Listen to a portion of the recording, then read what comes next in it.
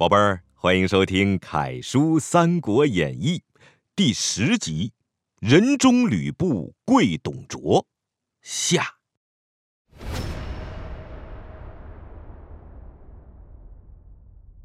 和丁原的这场仗，对董卓来说实在重要。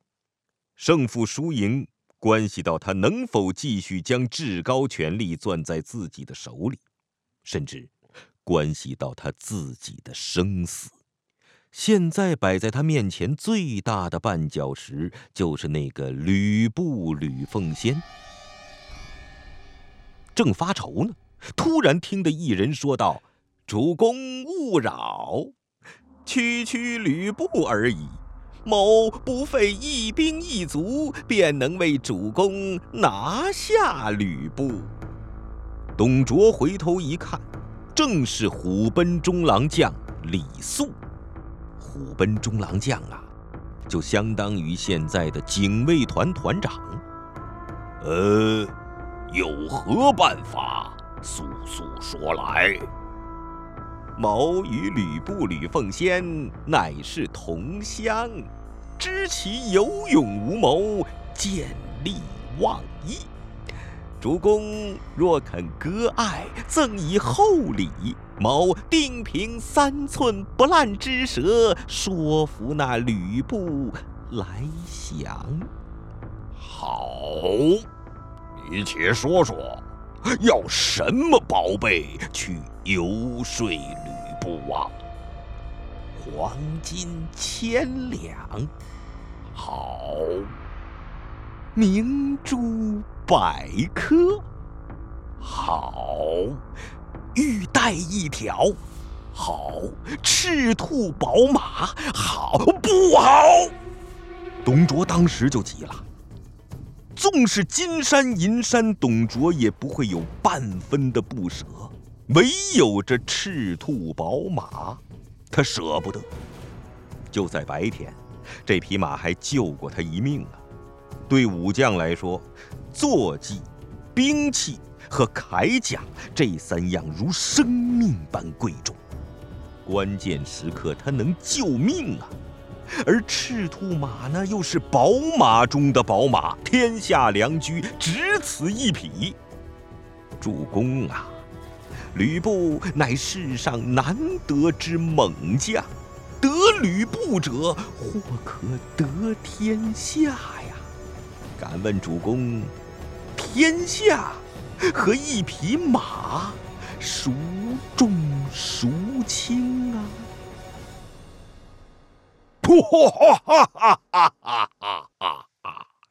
说得好，未得良将，何惜一马？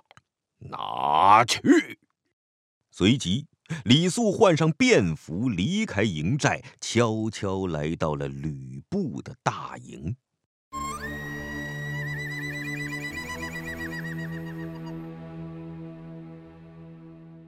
吕布乍一听说有故人求见，心下还有些疑惑。当来人进到帐中，他的疑惑更甚。这不是李肃吗？听闻他在董卓帐下效力，如今两军交战，他来作甚？那李肃却是满脸堆笑，拱手上前：“哎呀，贤弟呀，别来无恙。李兄，好久不见。”两个人客套一番，李肃开门见山说明来意：“贤弟匡扶社稷，盖世威名已散播于天下，某今得宝马1匹，特来赠与贤弟，以助虎威。”说到这儿，他拉着吕布走到帐外。他们从灯火明亮的帐内走到昏暗的夜色之中，眼睛一时不太适应。起初只看到外面拴着一匹马，头系颈高，四肢修长，体态优美。片刻之后，就着月色的银辉细看，只见这马儿浑身上下毛红似火，只有4只碗口粗的蹄子上各围簇着一圈白毛，这就是踏雪之神骏呐！突然，这匹马儿似乎无法忍受缰绳的羁绊，它引颈甩鬃，抬蹄人立，仰头长嘶，似要腾云而去。吕布大赞一声：“好一匹烈马！”贤弟，你可降得住这烈马？吕布哈哈一笑，上前解开缰绳，是翻身上马。一瞬间，一人一马是狂奔而去，两道身形合成了一道密不可分的黑影。烈马四蹄翻腾，长鬃飞扬，那速度如光如电，但是平稳似舟行碧海，轻快似雁掠浮云。人称吕布为飞将，但直到此时此刻，他才觉得自己真的飞了起来。一声豪迈的马嘶响彻夜空。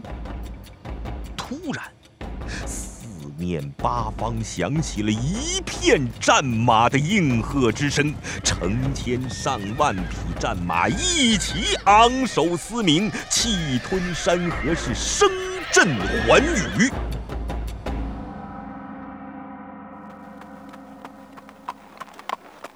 直到回到帐前下了马，吕布还恍惚觉得大地仍然在摇动，自己的心情也随着大地在飘忽。骏马抖了一下优美的鬃毛，俯下脖梗子，在吕布的胸前亲昵地蹭了几下。李肃本来是为了收买吕布而来，此时也不禁热血激荡，他诚心诚意地说道：“果然呐，果然呐！英雄配宝马，宝马是英雄。”吕布一拱手：“兄长，赠此龙驹，小弟何以为报？”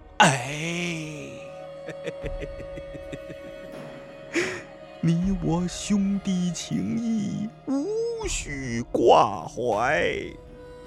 吕布当即命人牵了马下去，好生照料。两个人返回帐内，让人端上好酒好菜，兄弟对饮。酒过3巡，李肃看似醉眼朦胧，摇头叹息：“哎呀，贤弟呀，某之不才，尚为虎贲中郎将。兄弟有擎天架海之才，却屈居于丁原之下，当什么主簿？哎呀，可惜呀，可惜呀！”吕布面色一红，没有答言，他心里却翻江倒海，不是滋味。唉，贤弟若为董公效力，则功名富贵如探囊取物耳。你要是投降了董卓呀，你想要的功名和富贵，就如同把手伸进自己的兜里取个东西那么容易。兄长说的是，只恨我不早与董公相识，我与丁建阳名为父子，事不便改投他人呐。兄弟姓吕，他姓丁啊，何来父子啊？更何况良禽择木而栖，贤臣择主而事啊。贤弟呀，识时务者为俊杰。吕布的神情似有松动，李肃趁机又取出了金银珠宝置于桌机之上。金银珠宝倒也罢了，但是那匹赤兔马，吕布真的无法拒绝呀。话说至此，李肃并不再劝，只是等着，默默地喝着酒，直到这一壶酒见了底，吕布站起来了。他似乎终于下定了决心。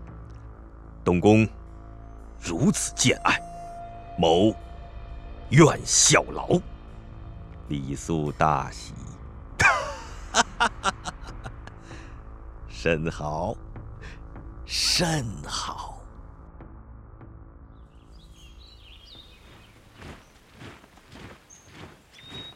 第二天一大清早，董卓的营寨寨门大开，众将聚集在中军大帐，无人开口说话，大家安静地等待着。随着日角渐移，帐内的气氛慢慢开始变得焦躁。就在这时，忽听得帐外一阵骚动，随后吕布手持方天画戟，大踏步走进营帐，他扑通一声跪倒在董卓身前。吕奉先以斩杀了丁建阳为礼，献于董公。自此以后，愿拜董公为义父，追随左右，万死不辞。我儿快快请起，我儿快快请起。哎呀，今日老夫得奉先，必成大业。